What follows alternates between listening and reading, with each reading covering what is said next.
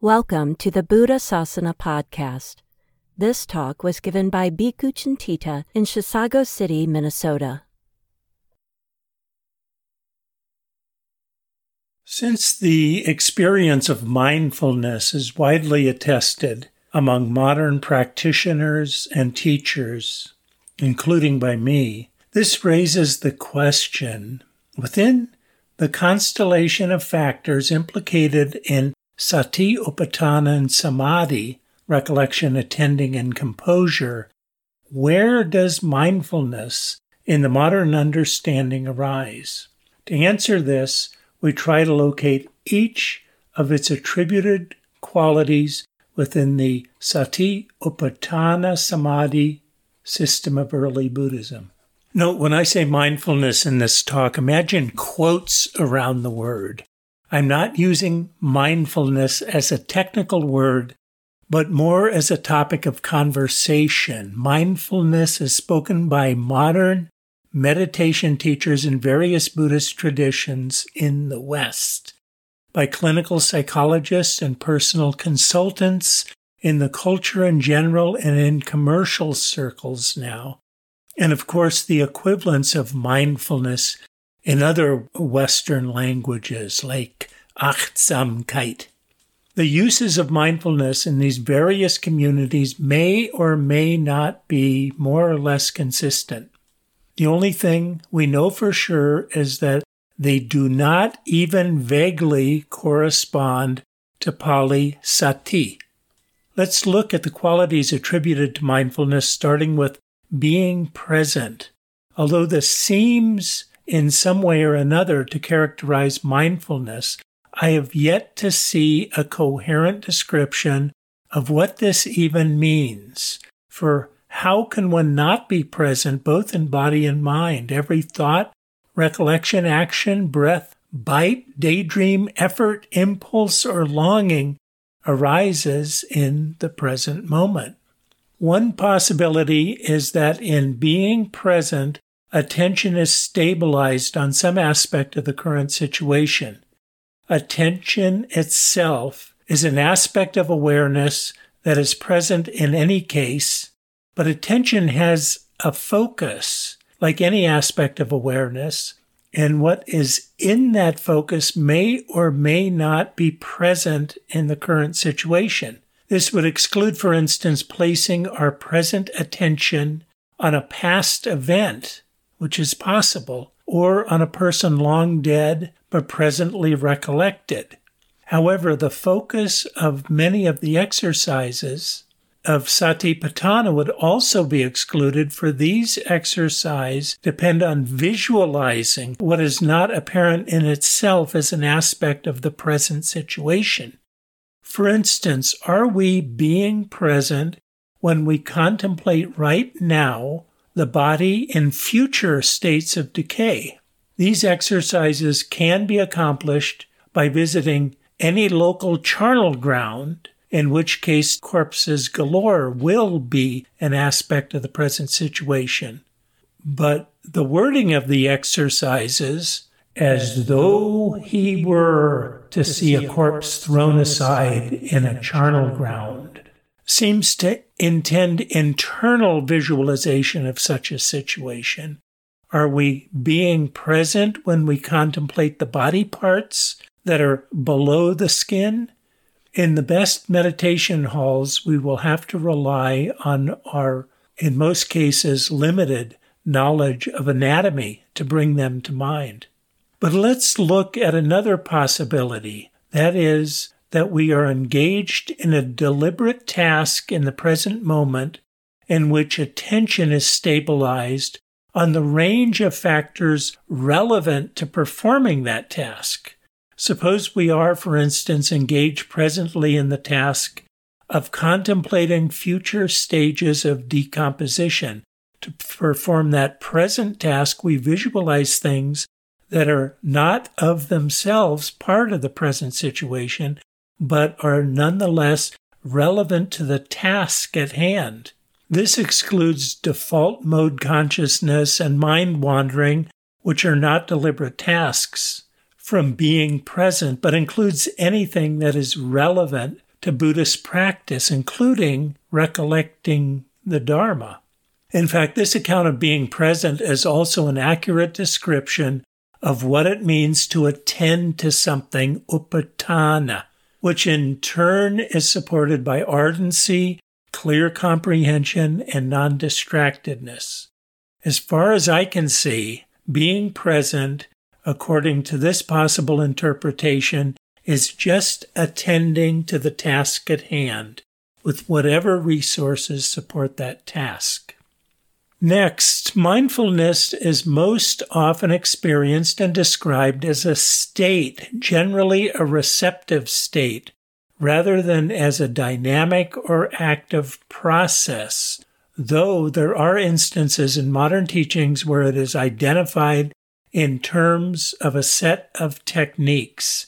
Analayo, for instance, sees mindfulness as not actively involved in the Satipatthana exercises at all, but rather as furnishing the condition of receptive and alert mental presence in which more specific meditation activities take place. It is something one is rather than something one does.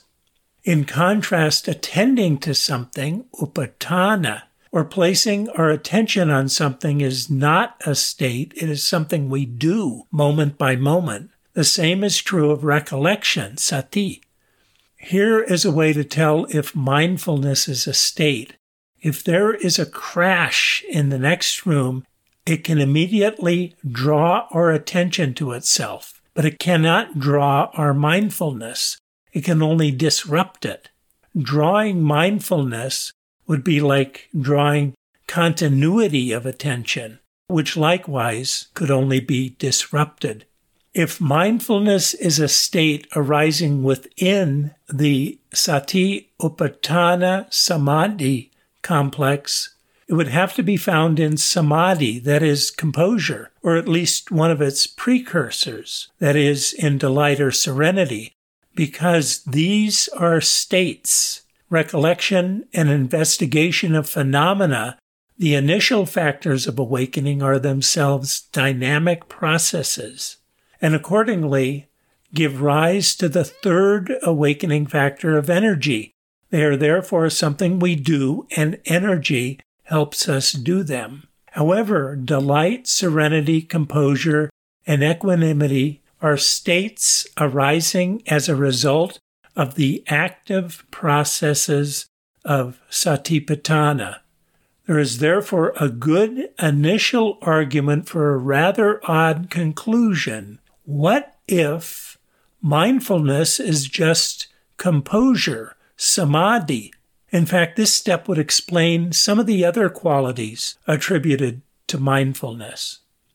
Composure is a rarefied meditative state that is serene, stable, clear, and undistracted, while bringing various cognitive factors, delight, serenity, recollection, attentiveness, clear comprehension, non-distractedness, relevance of attention, and generally a high level of ardency, together into alignment or unification so that these factors work more effectively in performing the task at hand, in contrast to the normal state of mind, which can be quite scattered. One of the qualities attributed to mindfulness is heightened awareness. In modern descriptions, mindfulness is a form of awareness, attention, or consciousness that is alert and receptive. Other descriptors applied are intense, active, curious, vigilant, and watchful, paying attention, lucid, and spacious. The toolbox factor of clear comprehension would be expected to heighten awareness, as would the factor of non-distractedness. But recall also that perceptual clarity is a quality of composure. that develops as the mind becomes progressively less cluttered with thoughts and emotions, largely because of these toolbox factors, producing the state captured in the still mountain pond simile that we've talked about in previous talks, in which shells, gravels, and pebbles, and also shoals of fish become clearly visible. Another quality attributed to mindfulness is bare awareness. Mindfulness is sometimes described as wordless or without interpretation, non-conceptual or intuitive. It is also described as a state in which each thought, feeling, or sensation that arises in the attentional field is acknowledged and accepted as it is, or accepted non-judgmentally. These attributes fall into a range from non-conceptual to conceptual, but without narrative elaboration. Essentially, if we can give something a name or note it, it must be conceptual, but we even there can stop at simply acknowledging the presence of something without exploring additional features and relations. In any case, it represents stepping back from our normal mental state, which is quite discursive. Composure represents a progressive attenuation of mental activity in 4 stages of jhana.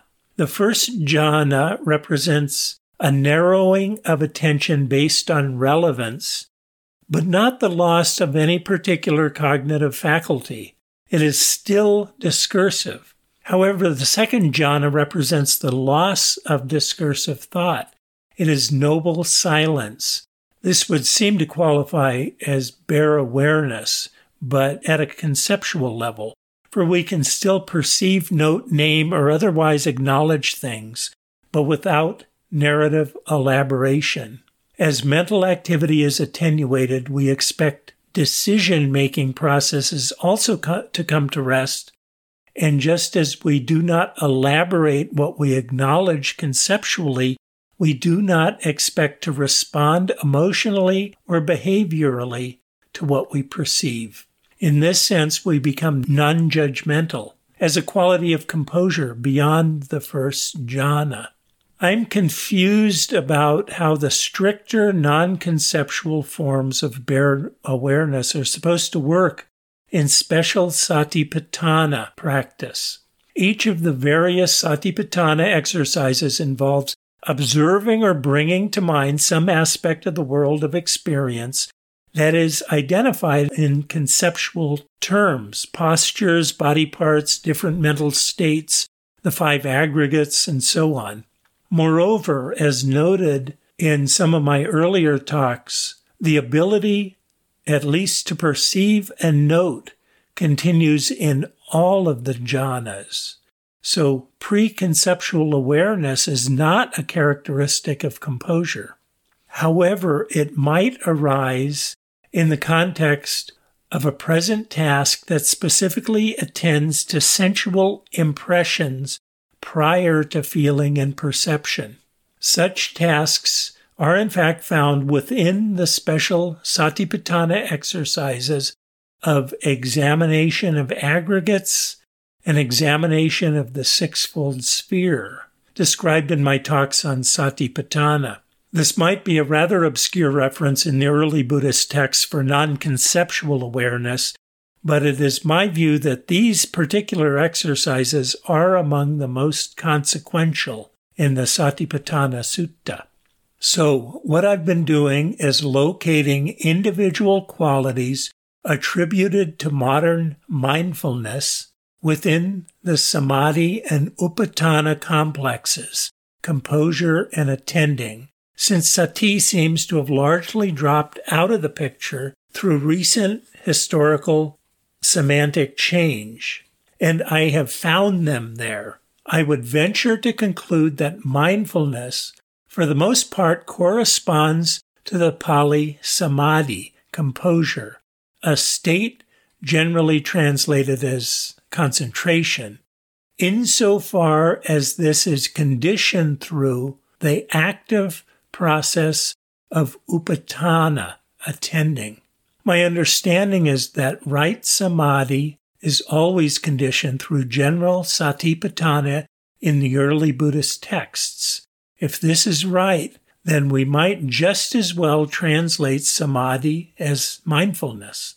This is a bit strange conclusion in that we started with the notion that right mindfulness was the seventh step of the Noble Eightfold Path and end with the notion that mindfulness is in fact the eighth step of the Noble Eightfold Path. But we trace this oddity back to the historical semantic shift from sati to samadhi and upatthana. What is maintained is the notion that mindfulness is a hugely important aspect of Buddhist practice indeed, deserving its own place on the Noble Eightfold Path. A couple of qualifications are, however, in order before we equate mindfulness directly with samadhi. First, mindfulness is something samadhi-like, but it cannot be right samadhi or right composure. The following statement by the Buddha tells us why. And what, bhikkhus, is noble right composure with its supports and its accessories? There are right understanding, right attitude, right speech, right action, right livelihood, right effort, and right recollection. The unification of mind equipped with these 7 factors is called noble right composure with its supports and also with its accessories. Mindfulness has been developed in the modern context in which most of the other factors of the path have been largely neglected. In the modern context of mindfulness, we are commonly dealing with a deficient dharma. Particularly to the point, right recollection has been seriously compromised, as we have described. Right recollection is sati melded with attending upatthana in order to adapt recollection of the Dharma to moment-by-moment practice. The context of attending has been preserved as a conditioning factor of samadhi, but the role of recollection itself is deprecated in the modern understanding of mindfulness. Second, since attending upatthana or satipatthana without sati is the conditioning factor of composure, definitions of mindfulness in terms of techniques are not far afield of defining mindfulness as composure.